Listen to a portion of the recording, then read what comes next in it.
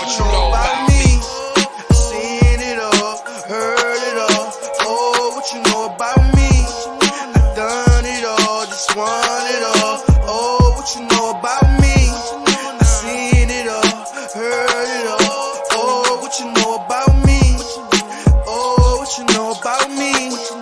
Oh, what you know about me? Hey everybody, we are back. Welcome to another episode of More Than the Title. I'm your host, Jared Thomas, Chief Revenue Officer at Outside the Box Digital. And I'm also joined by my co-host, Chatty O, aka Pastel Chatty, aka your favorite CEO's favorite CEO. What's going on, broski? If it ain't bright, it ain't right. If it ain't bright, it ain't right. Black is so boring. I got the black hoodie on. I know. I'm bringing color to this thing right here. Gotta liven up the show. Yeah, my boy ready to pop. My boy been potting, y'all. I'm ready to part. I'm ready to part. But you already know, before we begin, y'all, let's give a quick shout out to our partners at the Live Podcast Network. Make sure you download the app to enjoy content like More Than the Title and other great, amazing podcasts. Also, shout out to our returning listeners, the subscribers. We're growing and glowing because of y'all, man. We appreciate all the support, all the first-time listeners. What's good, y'all? If you're not familiar with it, this is More Than the Title, all about having authentic conversations with some of the best and brightest in the business, understand who they are and how they got there, and understand more about the person. And today we got my guy on, man. Wait. You keep forgetting the word exclusive. We're brought to you exclusive. You keep forgetting the exclusive, like we menage a trois with other networks and all that. We exclusive from Alive. We on all platforms, only from Alive. You got to throw in the exclusive. We're not First sharing. Black-owned podcast. You understand? Network. We got to put some respect on the name. But shout out to the partners. But you already know, y'all, man. But today, like I said, we got a special guest, man. This is the brother I've known him since the beginning of the LinkedIn journey days. He's a multimedia brand focused on financial and personal empowerment, specifically for people that look like him, that are black and brown people. He's worked across a broad spectrum of audience, from individuals to large companies, and bringing his message into practice. Right, his personal finance story started in New York, growing up experience of aspects of poverty. After relocating, started his career in the banking industry. He was exposed to concept, tools, and strategies that not only improved his understanding of money, but his relationship with it. But he's also an author, a public speaker, certified financial education instructor, financial coach with a decade of banking experience at various levels, and also featured on publications like Black Enterprise, Yahoo Finance, Business Insider, Forbes, and many others. So let's introduce my guy, our special guest today, Rahkim Sabree. What's going on, bro? What's going on? I appreciate the huge intro. Yes, sir, bro. We gotta give you your flowers, baby. We gotta give you your flowers, man, because especially on this topic, right? You know what I mean? For financial empowerment, we know how it affects us in the hood and us in the community, right? And I just want to start off. Let's start from the beginning, bro. So you started from New York, man. Where in New York did you grow up from? Tell us a little bit about your background and your upbringing in the city, bro. Yeah, I grew up in Mount Vernon, New York. That's in Westchester County, 4 square miles, and happy upbringing, right? I didn't realize that we were necessarily poor. But my parents separated probably my early mid-teens, and I had to kind of like step up, right, and be the man of the house. And so I became very conscious of the household finances, up to and including carrying the food stamps card, budgeting out what that monthly allotment looked like, doing the grocery shopping, doing the laundry. Like, I helped out my mom quite a bit. And in that process, that's when I kind of started to realize, like, or not realize, but accept that was that's the way that life was.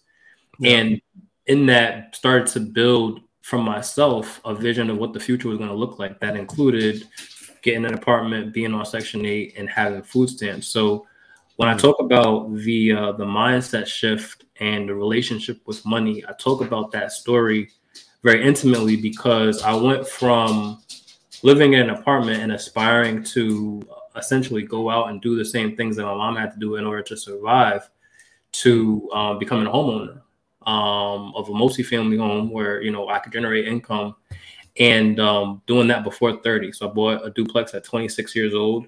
And it's all of that, certainly there's the math behind it, right? How much money do you need to save for down payment? What do you need your credit score to be, et cetera, et cetera. But I think the accomplishment, the testimony to that accomplishment, is really changing the relationship that I have with money. Yeah. Curious too, bro. Are you the first homeowner in your family? I'm not the first homeowner in my family. I am the first that that I could like touch right in my immediate family. So I did not have any kind of blueprint or path to what that looked like. But I will say, as a follow-up to that question, that I have inspired other homeowners in my family through the purchase of my home. That's dope. That's dope. Damn! I like that, but we passed something, and I can't let you get past it, right? So you said carrying the food stamp card. Listen, I'm an 80s baby, but when we had food stamps, they wasn't cards. They wasn't cards, baby. You had to walk in the store with the booklet, okay? The food stamp booklet, and each one was a different color. You understand what I'm saying? You had to rip them out. You had to rip them out like loose leaf paper. There was nasty days, man. And the booklets came in different colors, right? So like the 20s came in one booklet and the 5s came in another booklet and the 10s. Now I say that to say like, it just goes to show you, right? So, you know, me telling you that means that obviously I'm a little older than you and I grew up in the Bronx. We're from the Bronx, but it's the same story generationally still going on, passed down, right? So I you know, we grew up not wealthy at all. Public assistance is what they call it, right? Food stamps and things of that nature. And you're telling the same story, just a different mechanic to give you the same thing, right? So you have food stamps on the card, we have food stamps in the booklet. You know what I mean? But it's the same story starting out to say that, you know, you started out in poverty and you've made a way for yourself. So, you know, congratulations to that. Congratulations to you for that, man. That's big. Thank you. I appreciate that. Absolutely. Absolutely, bro. But what was one thing that I think is important for us to touch on, right? Because I know Chad's a homeowner, yourself is a homeowner as well, right? And we don't get that information. So what was that one thing, right, that really stood out for you besides, you know, us growing up in a similar situation? What you think differentiated your mindset, right, and made you want to change versus other people that's in our community? So I talk about this framework, right, of the 3 E's: exposure, education, execution. And it was literally that, right? The exposure to somebody who, I mean, was within 5 years of my age, who owned a home and was talking about buying another one. So I'm like, wait a second, this is something that is possible, something that's possible for somebody under 30. How do I bring that reality into my own? And so I think sometimes, and I don't want to oversimplify, you know, getting out of the struggle, right? Because there's a process. And I think, you know, certainly there were aspects of me being in the right place at the right time, talking to the right people.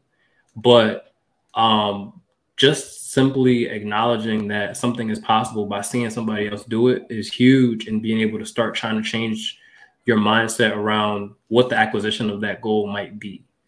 And so that was the big thing for me, talking to somebody who owned a multifamily property and, you know, about their process, collecting rent, the headaches that they had, and, you know, going through the whole thing. And this person, and there was a community of people, but this person specifically pointed me to professionals who could help me, whether that be a realtor, whether that be a lender, whether that be you know, an inspector, walk through the inspection with me. And so as I'm going through all of these things by myself for the first time, I'm like, I don't know what to do. I don't know, you know, what to look for, what questions to ask. When I started working with the realtor, he's like, well, you know, what is the criteria that you have? Do you want a driveway? Do you want a garage? Do you want a fence? Do you want a backyard? And I'm like, I don't know. Do you want heat? Of course you want heat. Do you want gas? Do you want oil? Want it all, baby. Yeah. So I'm sitting there like, I don't know the answers to these questions. And so having somebody who could kind of like walk through that process with you, mentor you in a way, tell you what it is that they did, what it is that they did that maybe they didn't like the outcome of, kind of walking through their mistakes as well, was huge in being able to help me decide for myself, like, what is this path going to look like? I wanna chime in for a second. I want to, again, rewind it a little back, because you said you bought your house at 26, right? What's the relationship between the person that you asked for help and yourself? Are you guys family, or is this somebody just like a friend or something? Because this is important to segue into what I want to say. Yeah, no, good question. So this person was a friend, was actually my manager. So I started working in banking in 2011. Okay. She was my manager, and we became friends. And as you know, we would spend 40 hours together a week. We would have conversations about different things, and money was certainly one of those things. Okay. And I really like this question because I think it's important to note that she was a Caucasian woman, Right. And growing up in Mount Vernon, we didn't talk about money openly, right? So we have conversations about, what is your credit score, or what is the credit limit on your credit card, or how you're investing in your 401k, and whether or not you're investing at all. Like, I was just like, why is she telling me all of her business? Was my first reaction. But on the other side of this, I realized that it was important and necessary to have these transparent conversations about what salary looked like, what the contributions look like, what the credit card limits look like, so that I can ask for more, because a lot of people don't know that you can ask for a higher credit limit. A lot of people don't know that, you can ask for fees back. And so it's a lot of the ignorance that kind of keeps us in these cycles, because either we feel ashamed, or we feel afraid, or we just don't know what are kind of these keys to building a strong financial picture in terms of like technical details. But then outside of that, exploring the relationship with money from a perspective of not having to experience survival, that's a completely different arena. And so, I had another person who I worked with ask me one day, was like, what does it feel like to be poor? And I'm like, wow, that's a heavy right. question. Wow. Hold on, wait. We can't rush through that, right? You gotta have some balls to come up to. I gotta ask, like, who, what was this person? Because somebody else coming up to you like, yo, how you feel to be poor? That's kind of a crazy question to ask. What's wrong with this guy? Am I kidding me or what? Right. That's the only thing to come to your mind. Right. You understand? Like, you might get punched in the face for asking something like that for the wrong, but you just come up to me and ask me, like, am I, like, you know what I mean? That's crazy. I think I have to kind of set the stage there. So I was talking with somebody else who had, experiences with poverty, and we were kind of joking about struggle meals at the time. So we're talking about, like, the peanut butter and syrup sandwiches, or frying bologna, and making sandwiches out of the fried bologna. And as we're talking about like these struggle meals, this individual is just kind of in the background, and they're like, can't relate. Right. And so that's where the question was then asked. It didn't just come like, I'm walking up to you like, hey, what does it feel like to be poor? But it was because they overheard me having a conversation about some of those challenges and what that looked like, and then wanted to kind of inquire more into it. And it does take you off guard, even if the stage is set where we're having this conversation, because you don't ever really sit and reflect on what does it feel like to be poor. I think, and I opened up by saying this, right? You don't realize that you're poor in those moments, right? You realize that, maybe you don't have as much as other people, but this is normal for you. And so I think the difference between going from a place of wealth or of, abundance into a place of poverty or scarcity is a huge, like, it's almost a culture. It's almost equally a culture shock for somebody who's poor to look at somebody who has not had to struggle for the reverse to occur. That's real, man. I also want to go into the flip side of that too, brother. Right. So we've grown up in a way, and we've had challenges, disadvantages, and whatnot. Right. What is the biggest advice you would say to somebody that actually runs into the bag? Right. Because that's also a big thing for our athletes, our rappers. Right. Maintaining the money, getting the money is one thing, but actually maintaining it and doing right things to it to make sure that you can, capitalize more on your investments or whatever you're trying to do. So what advice would you give to other young brothers and sisters that are about to get into a bag that came from the struggle? Yeah, I love this question because, I'll answer the question first and I'll tell you why I love it. The biggest piece of advice that I would give is that more money does not solve issues of scarcity, issues of financial trauma. In some cases, it will magnify them. And so we look at what's happening in the media, and I'll point to two really prominent examples recently, right? We look at what's happening with Ja Morant in the NBA, right? And, how he can't seem to stay out of trouble. There's a lot of conversation around, like, this guy's a $200 million contract and he's getting ready to mess up the bag, but we're not looking at, what's the why behind it. And I don't think it's for me or anybody else to kind of like diagnose what his issues are. But I think that people are making associations based off of his behavior and his character with the money that he is making or has the potential to make. And those associations are not necessarily interconnected. The other example, and I just published an article this morning for Forbes, about it was Gabrielle Union. She recently went viral The because 50-50? The she talked 50-50 about the comment? 50-50. Yeah, Yep. I read that. The 50-50. Yeah, I read that. And so I go into kind of talking about, because you get the clip that only shows you a small part of the conversation. So I went back and I actually watched the interview, and she's talking about having to support households outside of her own, right? So her and B Wade have other households that they're supporting financially, and then they have their own household that they have to support financially. She's talking about how she still struggles, even in the millions of dollars, with scarcity and anxiety around money. And so I think there are a lot of people who don't have the money who are like, well, if I had that money, I wouldn't have that problem. But your psychology around money doesn't change just because you have more money. And so yes, you might have the potential to spend more. You might have the potential to support more people. But if you're not getting right, within and understanding how to change your relationship with money, particularly from a place of scarcity that says, I need to have it all, or I need to get rid of it all, because I think I know that's a reality too. Sometimes people are just so uncomfortable with having access to money that they're in a rush to spend it or to give it away or to support somebody else without establishing boundaries for themselves, but boundaries with others. Those things will eat into what your income looks like. And so you have a situation where today, especially, in the wake of everything that's happened since the pandemic and, all of the layoffs and et cetera, you have people who are making six figures living paycheck to paycheck. And somebody who's never experienced that, or somebody who's experienced half of that, will say, well, man, if I had another, $50,000, if I was making 100,000 plus a year, I wouldn't have those issues. But again, it's the psychology behind what your relationship with money is often not being addressed in those instances. And so that it doesn't matter how much money you make, you find a way to spend that money, or you will find a way to go through it a lot faster, just because maybe your lifestyle expenses grow with that money, or like I said, you're supporting other people. More money, more problems. Yeah. But you touched on something very important, right? The psychology of how to spend money. And I have this conversation with people so many times that I'm almost blue in the face, right?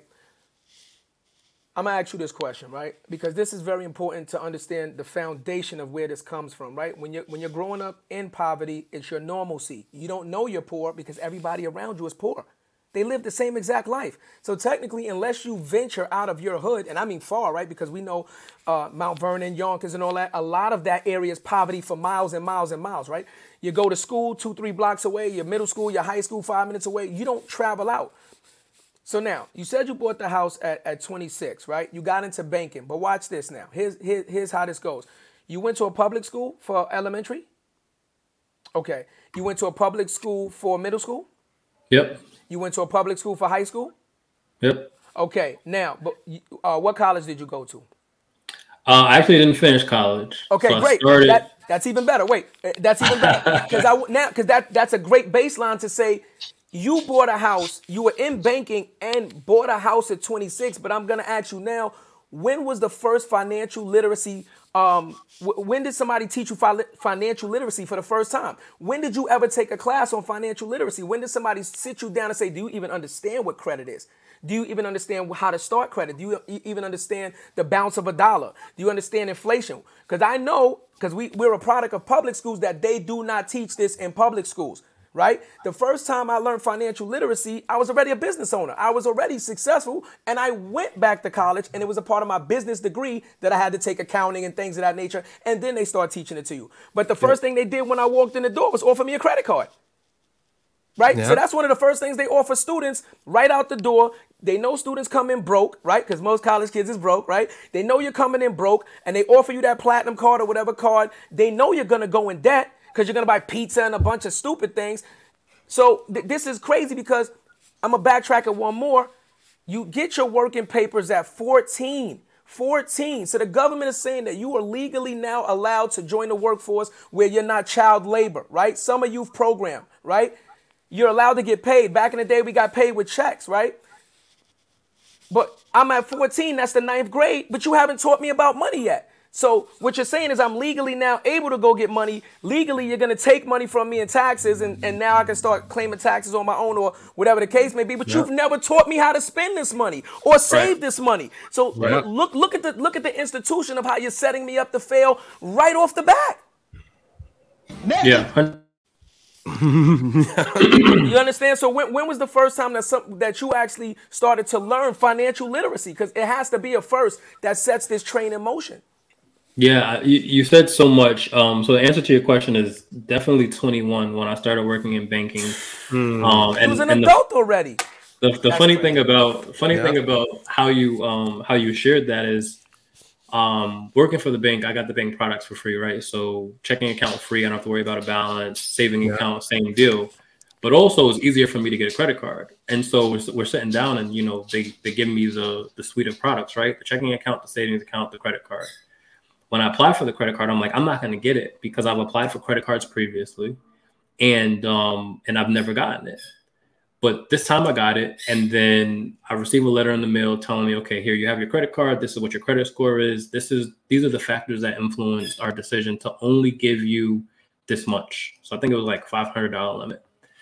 And those factors included student loans that I had not paid. So I had 2 student loans that were delinquent for 120 days. And those remarks stayed on my credit report for, I believe 7 to 10 years. And that had an impact on my ability to build credit. And so I had to learn like how to work around those delinquent marks. And like you said, those are not things that you're taught. I mean, when I'm signing the papers to go to school and take out the loans, of course, they make you read through all the stuff that you don't really read through. You click to the bottom and you sign. But I didn't realize that I had to pay or that I necessarily had to pay in that moment. So 21 was the first time that I started to get the crash course just by being in the industry, having to sell the products to customers, having taken out the products myself. But you said something that I wanted to kind of like spend some time on. You talked about the working papers and you talked about saving. So growing up, my family, so my parents, my grandparents, extended family would always talk about save, right? They would always emphasize this value of saving. The issue with that approach, particularly with young people, is that we're never taught what to save for, right? And so I developed the discipline to save. I still have the discipline to save, right?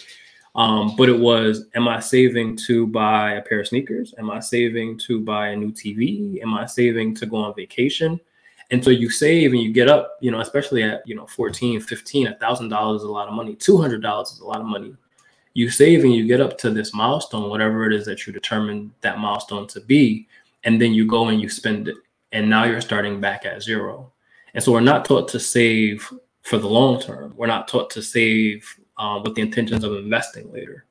And we certainly can't be taught to save for an emergency in a situation where you're experiencing poverty, because everything is an emergency, right? And so, I have a lot of conversations about financial education and the way that it's delivered, particularly to young people, particularly to Black people. And my recent stance on financial literacy, as it's become a buzz phrase across, the different industries, is that financial literacy is not enough. There needs to be more behind that. And so that's why I focus on, and you introduced it when you introduced me, financial empowerment and more specifically, financial trauma as a barrier to feeling financially empowered. Because a lot of us experience that financial trauma through our early experiences with money, whether it be through observation or, a direct experience. And that trauma follows us, regardless of what our income is, regardless of, what job we have, the title that we carry, the things that we buy. And so helping people to identify and overcome that trauma is really where kind of my zone of genius is today. And so there are a lot of people who don't know about financial therapy, or that there are financial therapists out there, or that there are financial counselors out there who can help you improve your relationship with money beyond the math. Because there are a lot of poor people who know how to budget. You have to know how to budget, right? You have to figure out how to rob Peter to pay Paul, right? And so you develop those skill sets, but that doesn't take you out of that place of poverty. And when people are, we can look at it from even a scientific perspective, when people are experiencing survival and their brain is perceiving this threat, they're not operating from their most rational mind, which is the prefrontal cortex, right? They're operating from their primitive mind that tells you fight or flight. And so because you're not operating from your most rational mind, you do irrational things like, well, I'm going to go buy me a nice pair of sneakers because this makes me feel good in the moment. And I'll worry about the other stuff tomorrow or next week or the week after that. And so when we make judgments about how people spend their money, or how people are not saving or not investing, we have to take into account what are the circumstances that shape their choices, because some people will make those decisions fully aware of what they should be doing, and will have guilt, will carry guilt or shame or fear around the choices that they made, but they are in a way kind of self-medicating so that they can get through to the next day. Yeah, that's real, bro. But there's a lot that you said, the financial trauma. That's what sticks out to me, bro. But the thing with us being in the hood and living these situations, like us being in the war, this is how we've lived. We don't know that it's war. We don't know that it's traumatic, right? We don't know that. So could you explain to us what does financial trauma mean, and how were you able to shift your mindset? Like, what was a financial traumatic situation for you, and how did you shift your mindset to get out of that? Yeah, so financial trauma is any instance observed or experienced that has a negative impact on the way that you view, interact with, or believe about money. And so that exists on a spectrum, right? It could be me walking out of my apartment building and going to college, and one of my neighbors is like, don't ever get a credit card. Credit cards ruin my life, right? And so now that conversation is instilling fear, right? Because I'm like, well, damn, I don't want to have my life ruined, so I'm not going to get a credit card. Or it could be a situation where, I witness a repossession occur or an attempted repossession occur. I don't tell this story often, but my parents bought a huge TV. It was a projector style TV from Rent-A-Center back when I was living in Mount Vernon, and stopped making payments on it. So the Rent-A-Center employees would come knock on the door, like, I know you're in there, like, trying to get the TV back. And so we would learn, like, not to go to the door, not to answer the door, not even to make a move within the house, to just kind of pretend that there's nothing happening inside of the house. And I think witnessing an experience like that certainly contributes to financial trauma. But as an adult, if you've experienced job loss, if you've experienced long-term unemployment, layoff, being fired, repossess, anything, homelessness, bankruptcy, all of those things can contribute to financial trauma. And what's really interesting about the way that I position myself in this niche is that I talk about financial trauma and financial empowerment for Black people specifically. And so I say for people who look like me, because our relationship with money in this country is unique in that, how deep do you guys want to go? Black people were all the way down the rabbit hole. Take us down the rabbit hole. Let's go. Take us down the rabbit hole. And before you start, and pause. We got to throw a pause in there. Yeah, how deep you want to go? Yeah, pause. Hold on. Rahkim, we cool, but gotta throw a major pause in there. How deep do you want to go? Got to get a major pause, though. It is what it is. He's started. But yo, I'm gonna say before you go, Rahkim, I want to highlight, because you said something about the Rent-A-Center. And that's a good point. Yeah. This corporation created a whole business model off the way that we think and the way we deal with financial trauma. There is no Rent-A-Center in Rockland County. There's no Rent-A-Center in Beverly Hills and all these other places, right? So I want people to listening to hear that shit. They already know how we're going to act. We're trained and conditioned that way. There are no Rent-A-Centers in outside hoods, but in our hood. But hold on. I gotta play devil's advocate, right? What's up? I gotta play devil's advocate. Please do, baby. When we talk about financial trauma, right, and we talking about savings, right? What are you saving for, right? So I'll give you a perfect example of a story of my life, right? When I was growing up, we hustled, right? We hustled everything, just everything. I was the newspaper boy. You know what I mean? We hustled everything, right? But my hustle wasn't really for me to buy expensive things. My hustle primarily was for us to eat. Like, let's be clear. Like, the lifestyle that I lived, when me and my cousin used to hit them streets, and I'm talking like 8, 9, 10 years old, if we didn't bring back enough money to that household, we wasn't eating that night. We wasn't eating that night. So when we talk about trauma, we gotta look at the whole lifestyle that you're living in general and say, I don't care about no goddamn sneakers. I don't care about no shiny shit. And we wasn't eating nothing fancy. We talking Spam sandwiches. You know the Spam.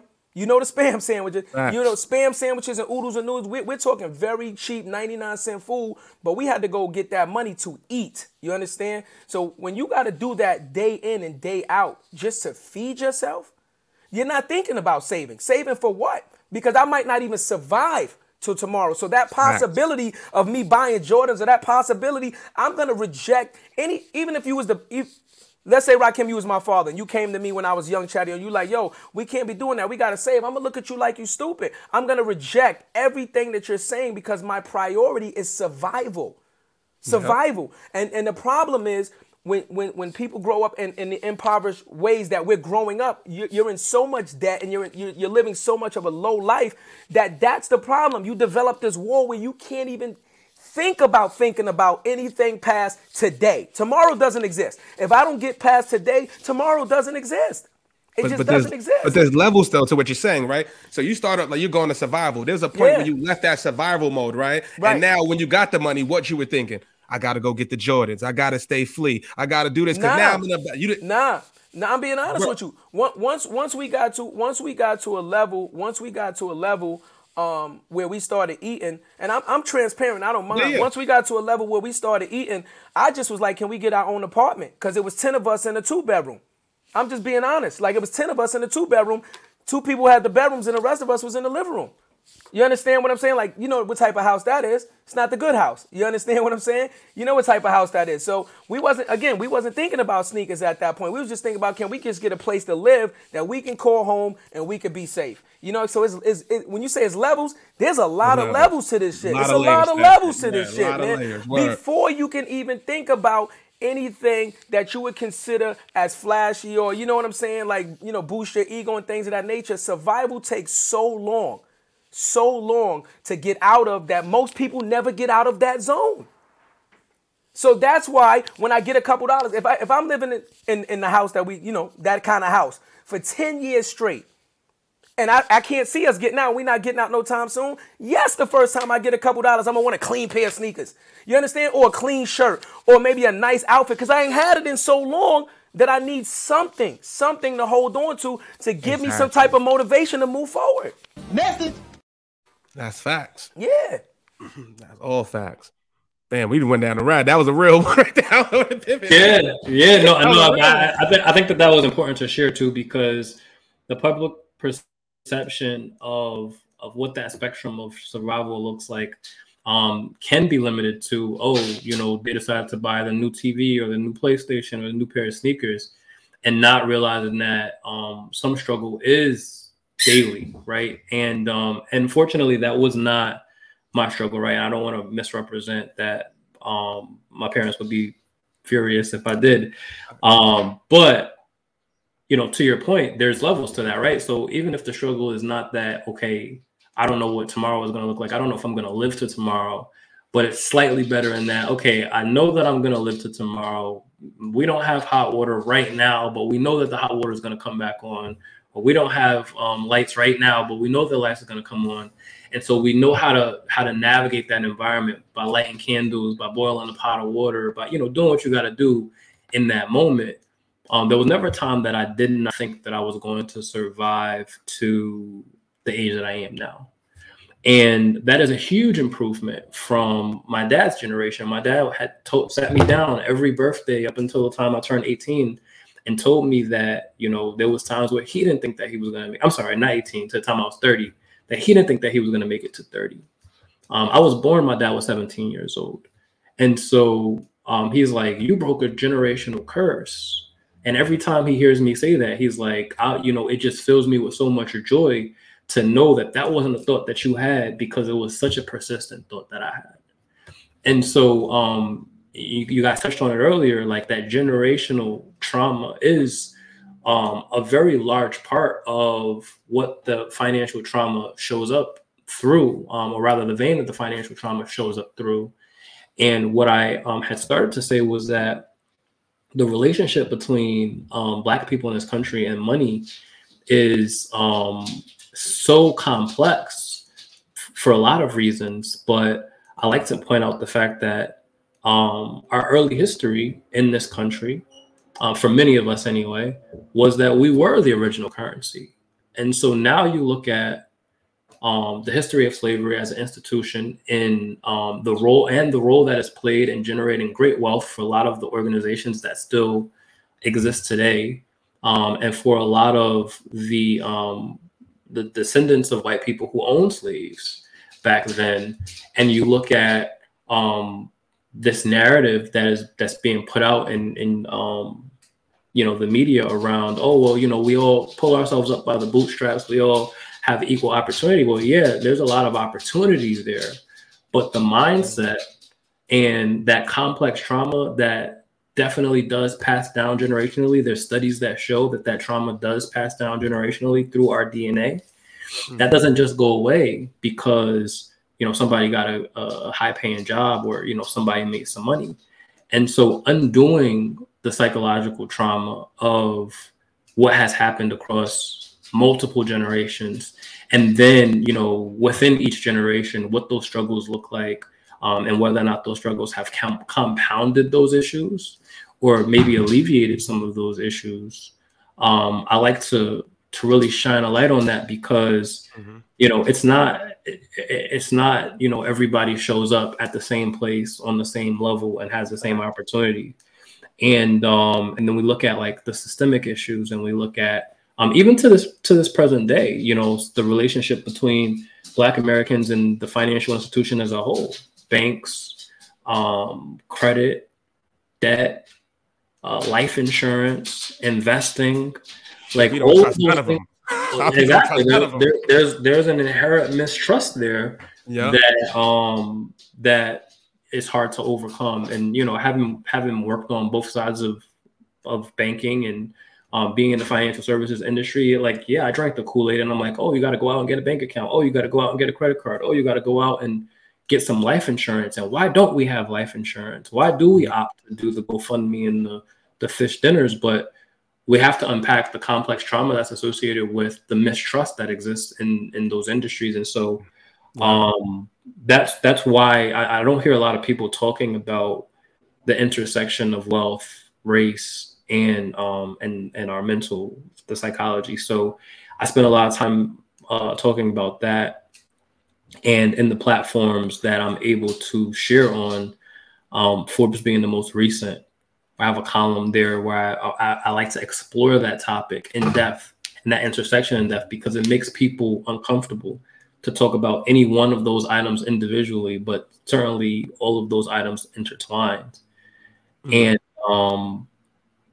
yeah, there's so much there. There's so much there to unpack. Yeah, it's definitely a lot, bro. And I was gonna ask you too, because I one thing that stood out. I'm gonna just take a slight pivot though, bro, because one thing that stood out to me was your branding, right? So when we first started connecting on LinkedIn and stuff like that, I would see you on there. I remember, I forgot where it was. If it was on TikTok, it was on LinkedIn. But I was like the only person with the hat and the hoodie on LinkedIn. And I saw you with a do-rag on LinkedIn talking financial literacy. And I was like, this is my motherfucking guy right here.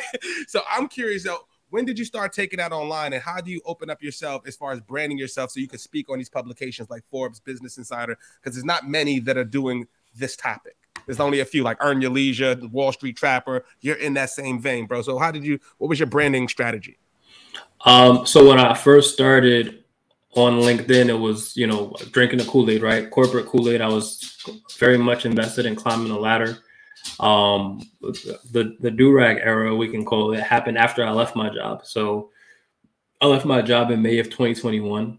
And that was during the Great Resignation, right? So during a period where a lot of people were just kind of like either burnt out due to the pandemic, or they just was like, you know what, there's more to life, right? People are dropping dead left and right due to, COVID and other things. Like, we need to like really value our time. And in 2019 is really when I started publicly building a personal brand. So I published my first book. I started working on publishing a second one and delivered a TEDx talk. And so I started to kind of get a taste of what it feels like to build on my own, not attached to an organization. And ultimately that came to clash with the organization I was working for. It's like, well, are you going to do what you do for us, or are you going to do what you do for you? And it just became a very uncomfortable, very toxic dynamic. So I decided to leave. And in doing that, I realized that there was so much about corporate America and what I believed about corporate America that had caused me trauma, up to and including, you know, how I showed up, whether or not like I had earrings on, whether, you know, how I talked, what I wore, who I talked to, what I was interested in. I mean, you're spending, you know, 40 hours plus of your life every week going into this environment, code switching, being somebody other than who you are, until you end up becoming that person. And so for me, the do-rag era was the unraveling. It was, how do I decide not only who I want to be, but how I want to be, how I want to show up? What does authenticity look like? What language do I want to use? You know, do I want to show up with the do-rag on? Like, do I feel comfortable showing up with a do-rag on? Yeah. You know, how you'd redefine professionalism, because all of the knowledge that I've gained, all of the things that I've accomplished don't go away because I'm wearing a do-rag. And a lot of people make judgments based off of, you know, how you show up, particularly as a Black man. And so I wanted to kind of break all those rules, break all those barriers, and still say, like, look, I still did the TEDx talk, right? Like, you could go type my name into Google right now, and I'm still writing for these publications. And so they were separate processes, but certainly they intertwined. I started writing for publications, I think in 2019 as well, and maybe it's 2020. And I just kind of like used that as a ladder, right? So I think the first publication I wrote for was Degrio. I started writing for Entrepreneur, and then Entrepreneur was a pretty big publication, so it was easy for me to move into some of the other publications that were smaller. And then when I left my job, Business Insider wanted to pick up the story, so they were very happy for me to tell that story. And so I'm like, all right, cool. Like, I have Business Insider as a pretty top tier publication, got a lot of views, got a lot of comments, got a lot of hate mail from people with like, oh, you know, you left your job, you didn't give a notice, like, you're a terrible person. But leveraging, you know, each level of publication was part of a strategy that I had learned through some courses and some programs that I participated in. And then this year, I got I got Forbes as a contributor. And really that was all about finding my message, honing in on my message, honing in on my niche, right? There are a lot of people talking about financial literacy. Nobody's talking about the intersection of wealth, mental health, and race. And so how do I position my expertise, my experience, my topic, my niche in a way that sounds different, but also comes with like receipts, right? Like, I'm not just somebody rolling out of bed talking about this, right? You mentioned I'm certified financial education instructor, registered financial associate, consultant rather, Persona AFC, so accredited financial counselor. And I have a decade of industry experience. Like, I've been doing this. And so being able to show that resume of credentials, experience, the work. I'm an author of a book that talks about money. I have a podcast that talks about money. Like, they were like, okay, like, this makes sense. Let's do it. And I hit the ground running. I started writing for Forbes in April. April 1st was my first article. I think as of today, I am 7 or 8 articles in. I've been doing roughly an article a week. And making big waves. Like, you know, people are reaching out to me and like, I've never heard of financial trauma. I've never heard of a financial therapist. Like, how can I learn more?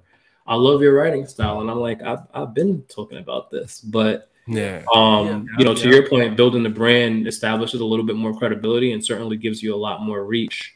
And it's amazing. It's been an amazing experience rather to be able to do it authentically and show up my authentic self. Kudos to you for that, bro. Real talk. Nah, that's from the heart, man. And I appreciate that, but I gotta, I always like to backtrack. You know what I'm saying? I like to backtrack because we cannot allow ourselves to get away from the fundamentals of what the real problem is. So you said to me, yo, I was drinking the Kool-Aid, right? So here's the Kool-Aid, and I want to see if you drinking it or you put the Kool-Aid down, right?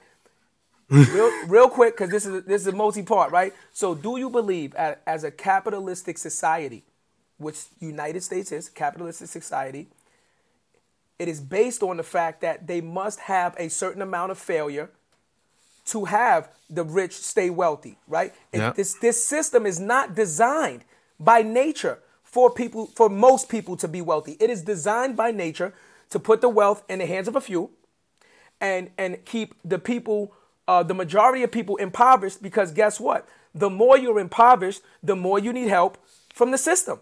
And when the system helps you, guess what the system gets to do? It gets to put guidelines on you. It gets to put rules on you. You want these food stamps? Then you can only do this. You can only do that. You got to go here. You got to go here. You can't work them out. You understand what I'm saying? Yeah. So do you truly, so if you say you're not drinking the Kool-Aid, then do you truly believe that the initial problem is the society that we live in general? Let's start with that.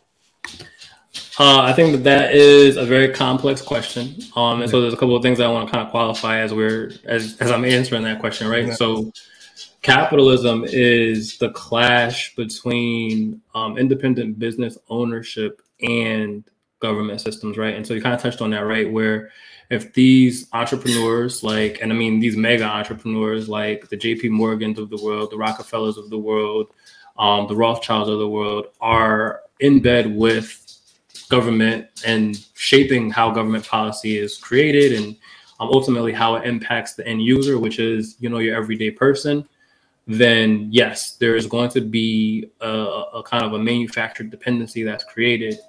And in that, there's always going to be people dependent on a system. I.e. the prison system. That's exactly how the prison system was developed, and it is what it is now. It's a private institution. It's a private institution that rich people buy into, and you get free labor. Yep. Almost slave labor, which technically the Rockefellers, and not the Rockefellers, but the people that helped shape and build this country, that's how you got rich. You had free labor. Yeah, these boys potting right now, and they're gonna get a shadow band. I mean, listen. Hold on. Rahkim, listen. Just so you know, right? I didn't put on my OTB merch today. I put on the green, right? Because you said you was gonna come talk about money. It was only right. I had to wear the money green. I had to wear the money green glasses. So we're gonna talk about money. I gotta put on green. But if we're gonna talk it, we gotta talk it for real. Yeah, no. We gotta talk it for real. We gotta talk it for real. Yeah. But so my kind of apprehension, if you will, and I think the very, very simple answer to your question is that, yes, I think that there's an issue with the society that we live in. My apprehension with throwing my full support behind that statement is that in a way it kind of discourages like that free market entrepreneurship, right? And so I went viral on Twitter last year, I think it was, because I had shared a tweet that said Malcolm X was absolutely a capitalist. That tweet got close to 1 million, I think, or maybe 2 million impressions. Wow. And people were upset. People were very upset with me, like, how could you say this? And throwing quotes at me from Malcolm X about how capitalism is such a damaging system and et cetera, right? And I didn't even bother arguing because at that point it was too much. Like, it was overwhelming. My phone was blowing up. But I shared that in a very provocative approach to teaching, but I never got around to being able to teach. And then I'll break down, in this conversation, that the money that Malcolm X needed to survive wasn't just coming out of thin air, right? Like, there had to have been entrepreneurship or revenue generation through independent businesses.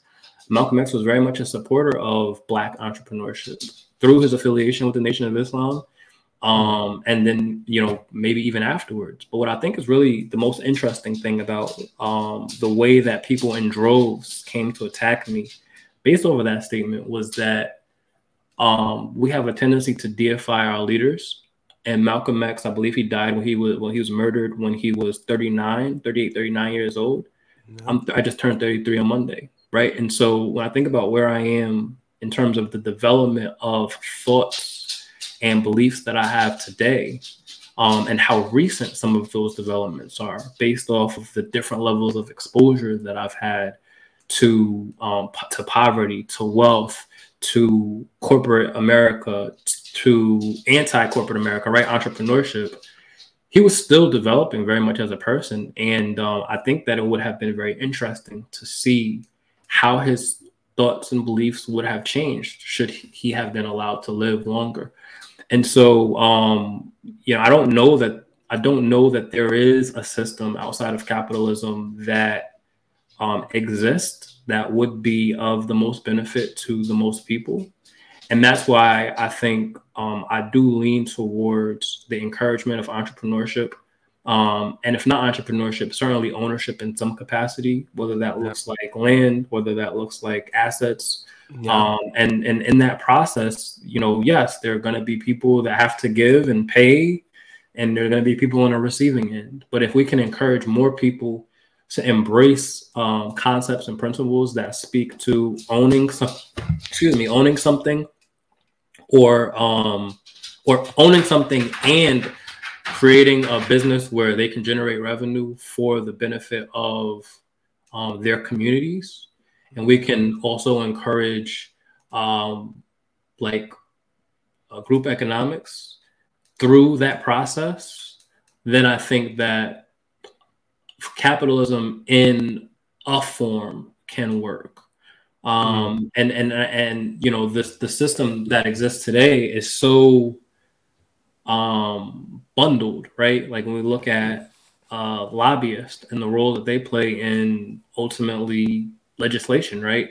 I think one of the big conversations right now is around gun control, and you have the NRA lobbyists who are hugely active and hugely funding the Republican Party or the conservative parties. Then they're going to influence whether or not guns are allowed or taken off the streets.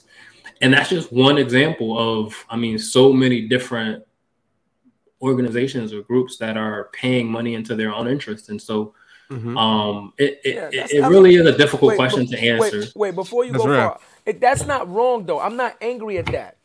I'm glad you said that. I'm not angry at that. What are you not angry at specifically? At what you just what you just said about you. Like if I was we have a company, so we have OTB Digital, right? Let's say we grow the company to a certain level. If there's something that we feel like a law or some legislation that would come out that would help digital marketing, right? Or that would help branding for computers or anything in our interest, right? Anything in our interest, like Jared said, of course we're going to help push that, or we would want to push that. That's not what I'm talking about. What I'm talking about is this. If you want somebody to be able to begin to understand something, then you teach it to them at the most fundamental levels, right? Like Mayor de Blasio, and I think right before him, what's his name? The mayor right before him, Bloomberg. I think he started. So I went to school for pre-K, right? Pre-K, which was like 4 instead of 5, right? Now I think they have pre-K at like 3, right? They have pre-K at like universal 3, right? pre-K, okay, thank you. Okay, thank you. Universal pre-K. So let's just start with that, right? So what you're saying is you want to start education earlier, right? So I'm going to say I agree to that, because if you look at one of the countries that's beating us out education-wise, China, their school system and our school system completely different. But watch this. What I'm saying is it's not a level playing field, right? And I'm not saying it's going to be fair, but it's a landslide. It's a landslide. And you being a financial guy, let me throw it to you. When I went to school, there was 2 alphabets on the board. There was the print alphabet and there was cursive alphabet above that. I got two boys. My youngest son will be 15 years old and my oldest son will be 22. And I had to teach them cursive handwriting. Now you working in the bank, I'm going to ask you this because I know you already know it's coming. When you write a check or you receive a check, on the back of it, what does that check say? What words do the check say? Endorse. Endorse. Thank you. Thank you very much, sir. Endorse, right? Endorse. That means a script handwriting, cursive handwriting signature, not print handwriting. I got guys that I work with that make $150,000, $200,000 and have to walk around with an illiteracy card. illiteracy card that say I am legally illiterate for the bank to allow them to put an X on that check and cash it. So this is what I'm talking about, right? So once again, right? You're starting us off learning education. Even to this day, money is still not all electronic. You know how many people still use paper checks? But you don't teach cursive handwriting in school. Now you got gender neutral bathrooms and him, her, she, her, and you got all these other topics that you teaching. But the most basic thing when it comes to money and finances, you're not teaching it. And I'm going to say why. All you guys are super smart that run these organizations, PhDs and doctorates. You're telling me that it was already in place. Why did you take it out? You took it out because that's the way the system is designed. So if you don't teach us properly, then we make more mistakes. The financial institutions that lend us this money, because we don't have it to lend to each other, right? We don't have it to lend to each other. That gave you that student loan, that gave you that credit card. They get to do the terms and the conditions or whatever the case may be. And when you default, they technically own you, right? Look at what you just said. For one little mistake as being 120 days late on a payment for your credit card, that was on your credit for 7 years. But they didn't take 7 years to teach you about it before they gave it to you. Gave it to you. I don't disagree with you, but I think using the example that you use, right, for your organization and lobbying, you talked about, I will put money behind legislation that benefits me, but there's not ever going to be a situation where you put money towards benefiting you that somebody else is not gonna not be benefiting. True. And so when we look at I think that, we should be careful, right, in terms of saying, like, whether or not we support it. And that's why I answered the question the way that I did, because it makes sense, right? If it's going to put more money in my pocket, if it's going to increase the security that I feel for my family, for my community, if it's going to increase the literacy and the education that I feel for my community and for my family, certainly it makes sense. But when you look at the other side of that, there is somebody who's going to feel slighted. There's somebody who's going to feel disadvantaged. And so money is so much more complex than I think we give credit for, because money represents our beliefs, our psychology. It represents power. It represents, are you able to be you? Are you able to, beyond just, are you able to eat and clothe yourself and house yourself? But like you talked about the private prison system. There's so many things that we touched on that all connect back to money, and decisions that are made based off of who is controlling the flow of money and who is the recipient of that money. So, so we're talking at a whole bunch of different levels, and I'm cool with it. I'm keeping up, but I think that's important to kind of qualify too, like these different levels as we're having these conversations. We're talking about capitalism as a system. It's touching so many more people than personal finance. We're talking about, whether or not somebody has the ability to sign the back of a check or recognize that they should sign the back of a check. And then, what that looks like in terms of illiteracy, what that looks like in terms of opening yourself up to fraud, what that looks like in terms of so many things that impact the individual versus, a collective of people. Yeah, right. That makes sense. Yeah, but the reason that I keep taking it back, if you think about everything that I said, I keep taking it back to school. Because before you can become that empowered adult, you're that unknowing child.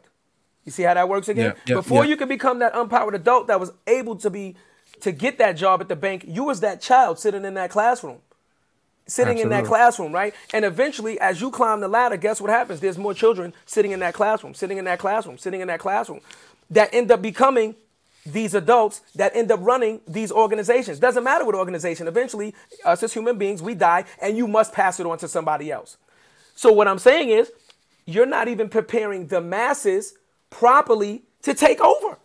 Oh yeah, I'm agreeing with you that the school system is certainly not designed to teach people to be independent. But is it up to them at this point when you're the unknowing child, right? You become the adult. Is there excuse in today's era with the access to information that we have today?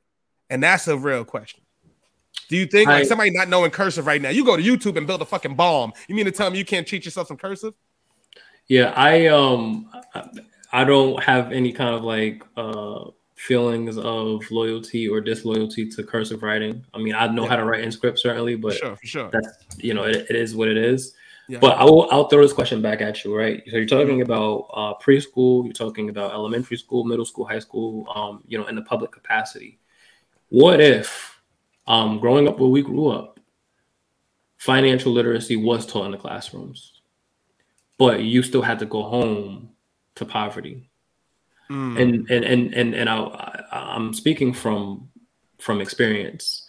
So when I was in the 7th grade, I was introduced to the stock market.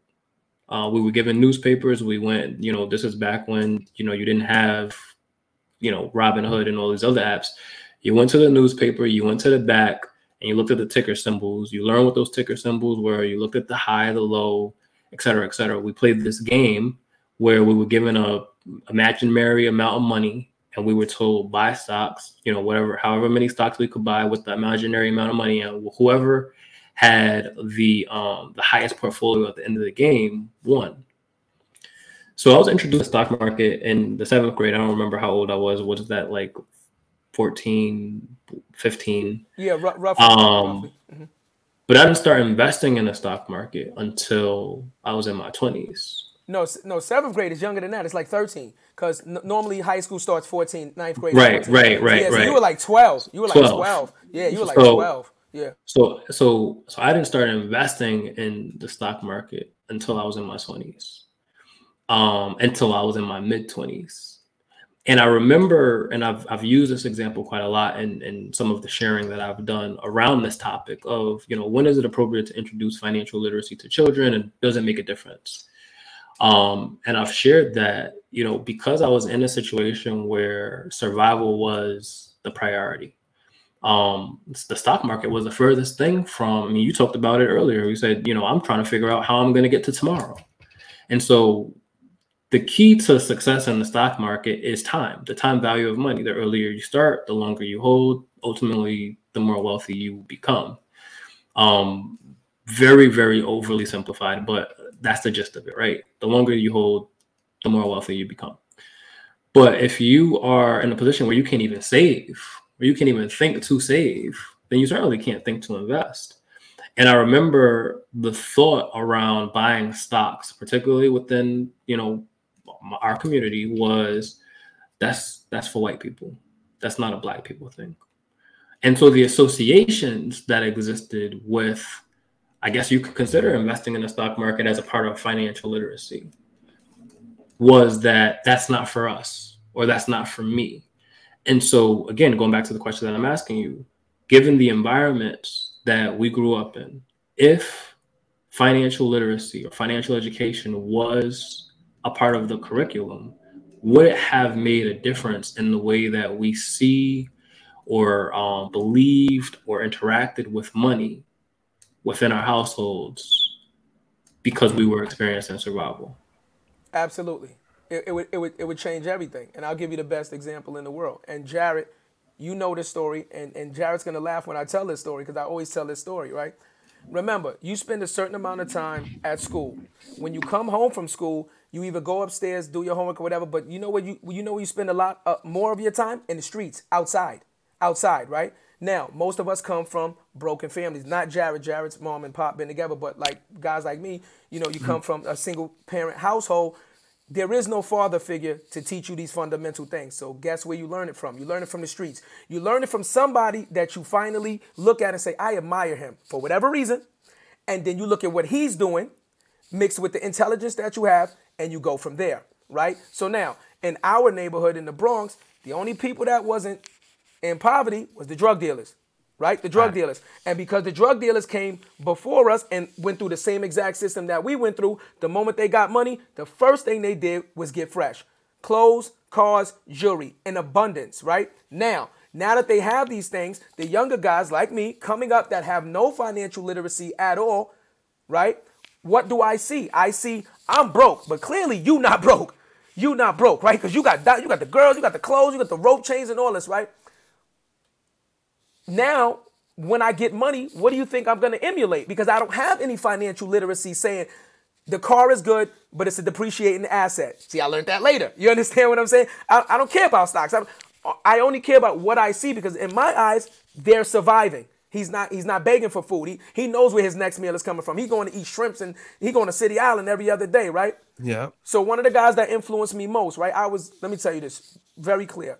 I was just insane as a child. I was the child that they put a bet on that said I wouldn't live to see 18. Am I lying, Jared? It's a fact, though. The whole hood had a bet on me, as wild as I was, that I would not live to see 18.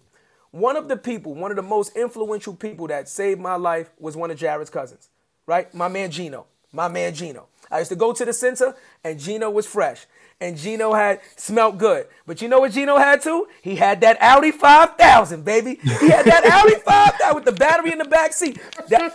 Again, we got skateboards and we bicycles. Nobody in my family at that time had a car. And you understand what I'm saying? A luxury car, something like that. So when I seen that, I'm like, oh, that clearly is what the definition of success is. You understand what I'm saying? So as I started to get money, because I don't know what financial literacy is, my number one goal is I want to be like Gino. Fast forward 20 years, I love you, Gino. I bought the Audi A8. I had to have it. I'm just showing you, Rahkim, and I was financially, stable at the time, but look at how I brought it full circle. I just had to have it. Like Gino had it. It was a status symbol. I had to go get the Audi A8. I had to have it. They don't make 5,000s no more, so I had to get whatever was closest to it. But I'm just saying, if I would have learned earlier, financial literacy, you're absolutely right. It impacts every decision that I make. You're absolutely right. It changes my whole mindset. I'm also a United States veteran. I did 5 years Marine Corps. I didn't even go to college. I got a 1460 on my SAT. I'm all state in 3 sports and never went to college right off the bat because I knew mentally I would not survive in college. I was hustling. I knew I was going to go to college, have 15 babies. You know what I'm saying? I'm going down there with money. Baby. Jewelry. I got diamonds and fangs and Rolex links. I'm going down there. I was going to HBCU with my brother. I'm going to have 15 babies. What's wrong with this guy? Am I kidding me or what? I'm just saying, I want to show you something, right?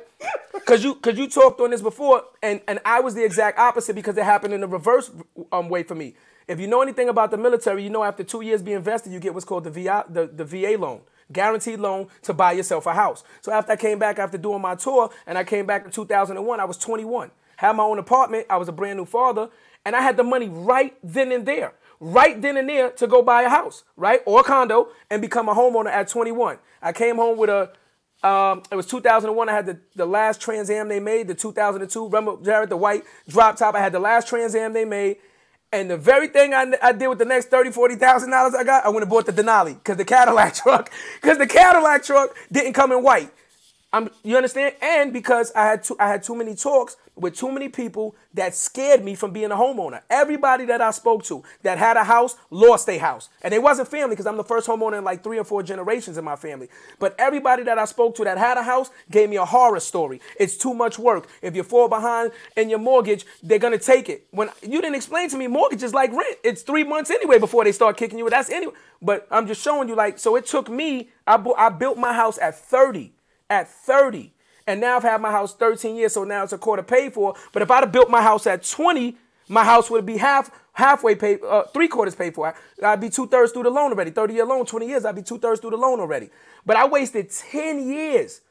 10 years when I had the money right there in my hand because I didn't have the financial literacy or the supporting cast to say to me, nah, brother, they're wrong. Let me teach you this the right way. So it absolutely makes a difference because I'm a living testament to say I lost at least 10 years behind illiteracy.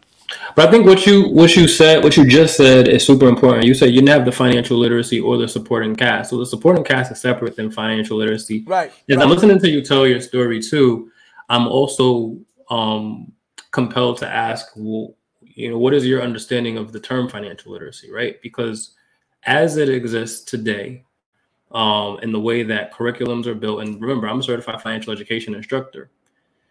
We're going to go and we're going to teach you about budgeting. We're going to teach you about saving. We're going to teach you about building credit. Maybe we'll teach you about banking systems, right? Opening a bank account, making deposits, whatever. Might touch on home ownership. May not get into the details of the programs associated with becoming a homeowner, right? So that's your FHA, your conventional, and your VA loans. And there are other programs out there too. But when you're talking about what you missed out on and for lack of knowledge, Certainly it can, financial literacy can have contributed to that. But you also talked about proximity, right? Proximity to an individual whose success maybe you wanted to emulate it. You talked about status, and you know, this is really my playground, right? When we talk about the psychology of money, there's work done by a financial psychologist by the name of Dr. Brad Klontz. He came up with this phrase or this process called the money scripts. And money scripts are broken down into 4 main types, right? There's money avoidance, there's money worship, there's money vigilance, and there's money status. And each one of these scripts are characterized by different things, right? So money avoidance is like the belief in, money is the root of all evil. And so if I have money, or if somebody else has money, like they must have did something bad to get it. And now I have money, so I have to get rid of it, or I completely, self-sabotage opportunities to make money or to keep the money that I have. Money worship is characterized by this belief that the more money that if I only had this much money, that it would solve all my problems, right? If I only had $100,000, if I only had $1 million, it would solve all my problems. Money status is characterized by not necessarily how much money you make, but how you can buy things to demonstrate status to other people. So it's not something that fulfills you internally. You gain the fulfillment by being able to stunt on somebody else, right? And then money vigilance is like this extreme worry that if you deviate from this very rigid plan, that all the money is going to be taken away from you, right? And so if you're not budgeting down to the penny, if you're not checking your bank account every day, if you're not, looking at your statements, et cetera, et cetera. And so when I'm listening to you, and when I listen to other people, I play like this game and I'm like, what money script is showing here? And we're talking about the Audi, right? I'm like, that's money status. Like that's what my brain is doing. That's money status, right? Like absolutely, you gotta have the thing to show. So, no, what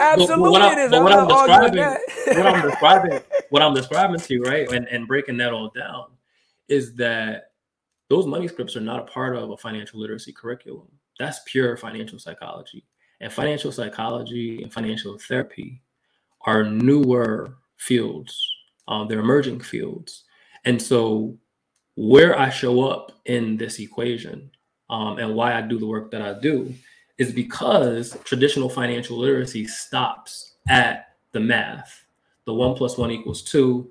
This is how you establish a budget. This is how you build credit. This is how credit cards work. Because even though, and we talked about student loans, so I'm going to go back to that, even though I had to sit down and take an entrance and exit interview for the student loan when I was signing the paper, and I had to sit at a computer for 30 minutes and scroll through the pages and pages and pages that talks about, this is how much you have to pay. This is when you have to pay. This is why you have to pay. This is how much money you're going to get. This is the interest rate, et cetera, et cetera. This is the process if the loan is transferred.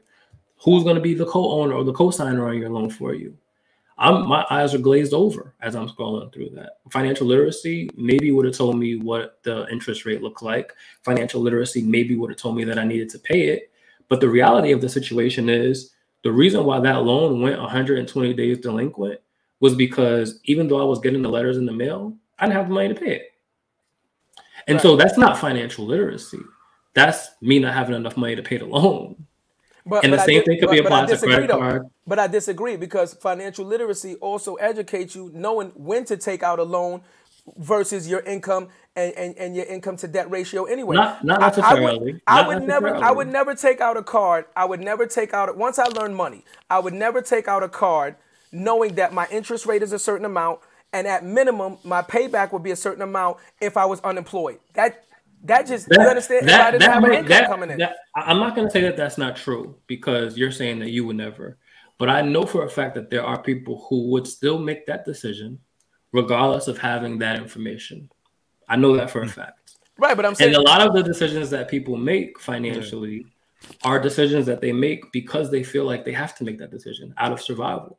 And so it's not a situation of, I know better, so I'm going to do better. It's a situation of, I know better, and I'm going to feel really shitty about making this decision, but I need to make it to tomorrow. So I'm going to do what I have to do. Okay. Because the same is true as, like, we talked about Rent-A-Center earlier.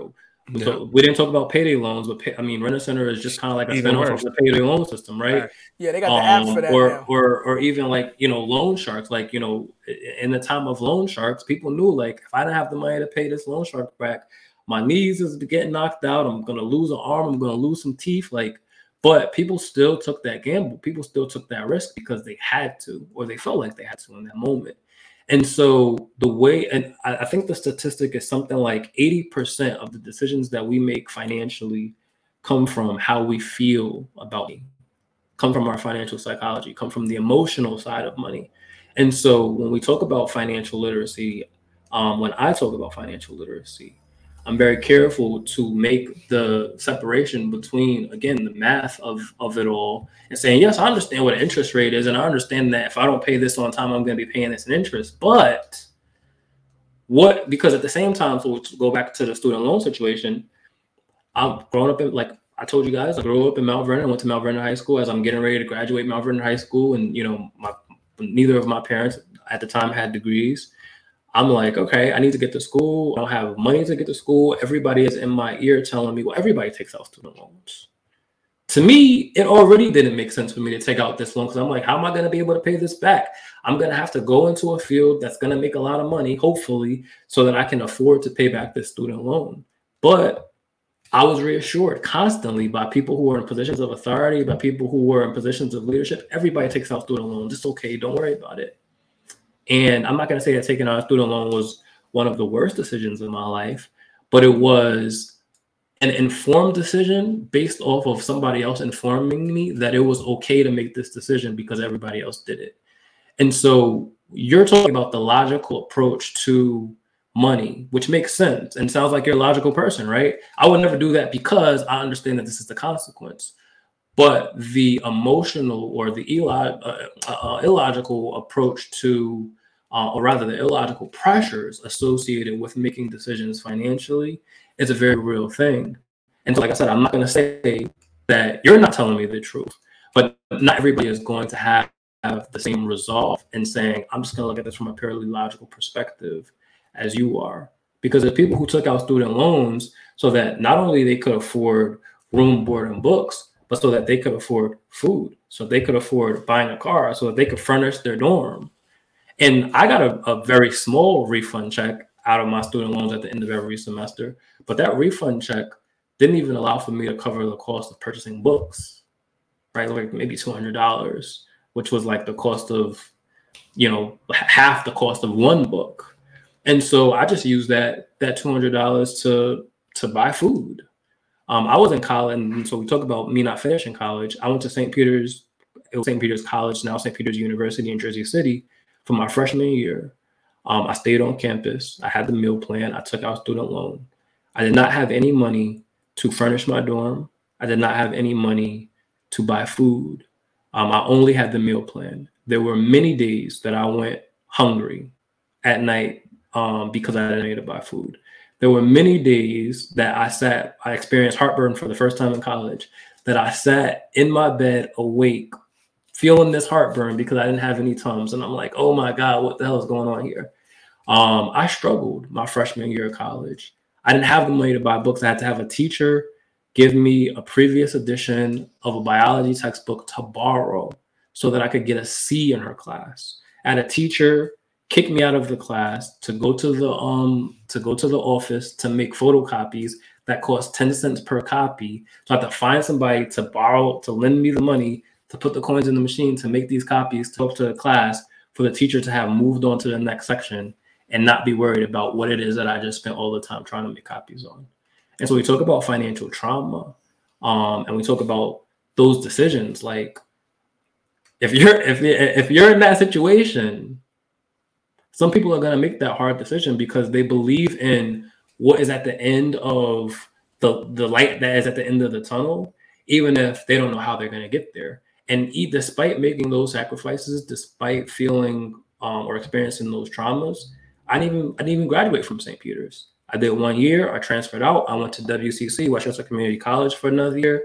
I transferred out. I moved to Texas. I came back to Connecticut. I transferred out. I finished my associate's degree here in Connecticut. But by that time, I was making money. And I said, well, I'm making money. and I'm making more money than some of the peers that I graduated with who have a 4-year degree. I'm straight. I'm not getting ready to go back to school. I'm not getting ready to take out more loans. And so I was traumatized from that situation and incentivized by the money that I was making in banking to just keep doing what I was doing. And so I asked that question because I wanted to see how you were going to respond. But I also asked that question because a lot of the positions that I take on this topic are based off of my lived experience, validated by the education that I have and the credentials that I carry. And so when I talk about financial psychology, financial therapy, and financial trauma through the lens of the Black experience as a fraction of a larger generational trauma, I'm the embodiment of that. It's not theory by any means for me. Yeah. I mean, people are human beings, right? You can't expect a person to go through something, especially like you said, a traumatic experience, and not be affected by it, right? The word life is learned intelligence from experience. If you put somebody through something, it has to affect them either negatively or positively, or sometimes both, because you can have a negative effect that ends up turning into a positive later because you use that as a strength to springboard you. You know what I mean? I'm just saying, in the very most simplistic way, is everybody always teaches practice every day. Practice makes perfect. Practice makes perfect if you work at it. I don't know nobody that sends a different message, right? Any successful person, I get up, I do the work. I get up, I do the work. I get up, I do this. So if you keep preaching practice is perfect, work on your craft every day, that's why I keep taking it back to school and saying, then why aren't they changing the initial system of what the craft is to produce a better educated, higher level person sooner, so that when we get to these positions, 14, able to work, we understand money. And we don't go to work, get this money and spend it and blow it. Or when we go to college, guess what? I've been saving since 14 now, right? Regardless of what my parents were financially able to do for me, now I've been saving since 14 because I've legally had a job, right? Now I might not have to take out as many student loans because now I got a little bit of money. So that's all I'm saying, right? Yeah. I'm saying it's cause and effect. And I do believe wholeheartedly that if you start early and teach somebody something that they can build a foundation on, it's impossible for them. And I'm not saying everybody, I'm just talking in a general sense of the word, for society not to elevate itself because of that. Yeah, but the thing is, our losses are profitable. Until then, it's never going to change. That's the Fendi fact of it. You know what I'm saying? Unfortunately, and we know that, and that's why these conversations are important to have you on, Rahkim. So us to have these conversations in a forum like this to really preach and give the knowledge. Like, y'all went through that door, was hot as hell in there. You know what I mean? Don't go through there. Don't do this. And that's what we need in order to keep going, man. So I definitely appreciate you, bro. We went over an hour and 20. This was a powerful-ass conversation. It's all right. But look, but before we go, look, you know why Jared likes to give those flowers? Because what you don't realize is you could inspire the next Rahkim. This is what we're talking about now. You see, he gave you these flowers, not because he wants to show your accomplishments and show that you don't have to have the Audi 5000. You don't have to have the BMW. You don't have to have the big change. You could be an educated brother that writes for Forbes magazine and still be successful. You understand? He's changing. You're showing that you can change the narrative of what success is. So now the younger you that's looking can be inspired by a different version of a black and brown brother who's successful. And now, yes, by the time they're 21, they're like, no, I'm going to get a condo. You crazy. And you can inspire the next entrepreneur because now they believe it's possible because you're showing them the difference. That's all I wanted to say, baby. I'm potting. These potting today. I'm potting, baby. Yeah, but for everybody on the check-in, man, I want to say thank you again for the check-in, man. This was a real-ass conversation, Rahkim, my brother. This was long overdue, man. You're going to be our resident, more than a title financial expert. So when some shit pops off, man, you expect a call from us. Bring me back. Bring me back. Wait, Rahkim, before you leave, me and Jared, I want to bring him in on it, even if he don't want to come in on it. Me and you could do something. I want to open up the world's largest go-kart course, right? Like, I want to bring Super Mario Kart to real life. I want to throw mushrooms at motherfuckers and banana peels and have motherfuckers crash on the wall. Let's sit down and let's talk if that's if the psychology of it is just my ego that I want to open up this big park because I'm a kid at heart and I didn't need to fuck around as a kid, or if this is feasible business-wise and we can just let off some steam. We got to come up with a business plan. Let's talk about it. Kidding me or what? Kidding me or what, this guy? But I like it. I appreciate you. No, for real, I appreciate you coming through, bro. I learned a lot from you. I know, and like, you know, me and Jared was talking yesterday, man. We was excited to have you on here because even you bringing up the whole word therapy, man. Therapy in the Black and brown community is taboo. Therapy of any kind, financial, mental, emotional, relationship. When you say that to a Black and brown person, like therapy, they automatically shut down. Shut down. But the way you broke it down, I think is absolutely needed. But it won't happen unless we have these type of conversations. Absolutely. And we bring it to the masses and show them that it's a benefit to having these type of conversations. And absolutely. Shout out to Roy that's in the chat. He said, good chat, fellas. Keep the conversation going. There's a lot of people suffering because they don't understand their finances. Even something like credit card interest rate, people don't know how it works. Yeah, this is powerful. Yeah. Appreciate you, Roy. Thanks for the check-in, baby. Yeah, thank you, Roy. Yes, sir. But you already know, broski. Thank you for everybody on check-in. Rakim, thank you, my brother. It was an honor and a pleasure. You know, you got to invite any other time, and we're gonna see you guys next week. We got 2 bangers coming up. We got Emmanuel Nunn from the NFL, and we got David Shan's episode. It's gonna be crazy, crazy. So you already know. We see you guys next week. Have a great weekend, y'all, and thanks again for tuning in to More Than the Title. We see you. What you know about me? Seen it all, heard it all. Oh, what you know about me? I done it all. Just one.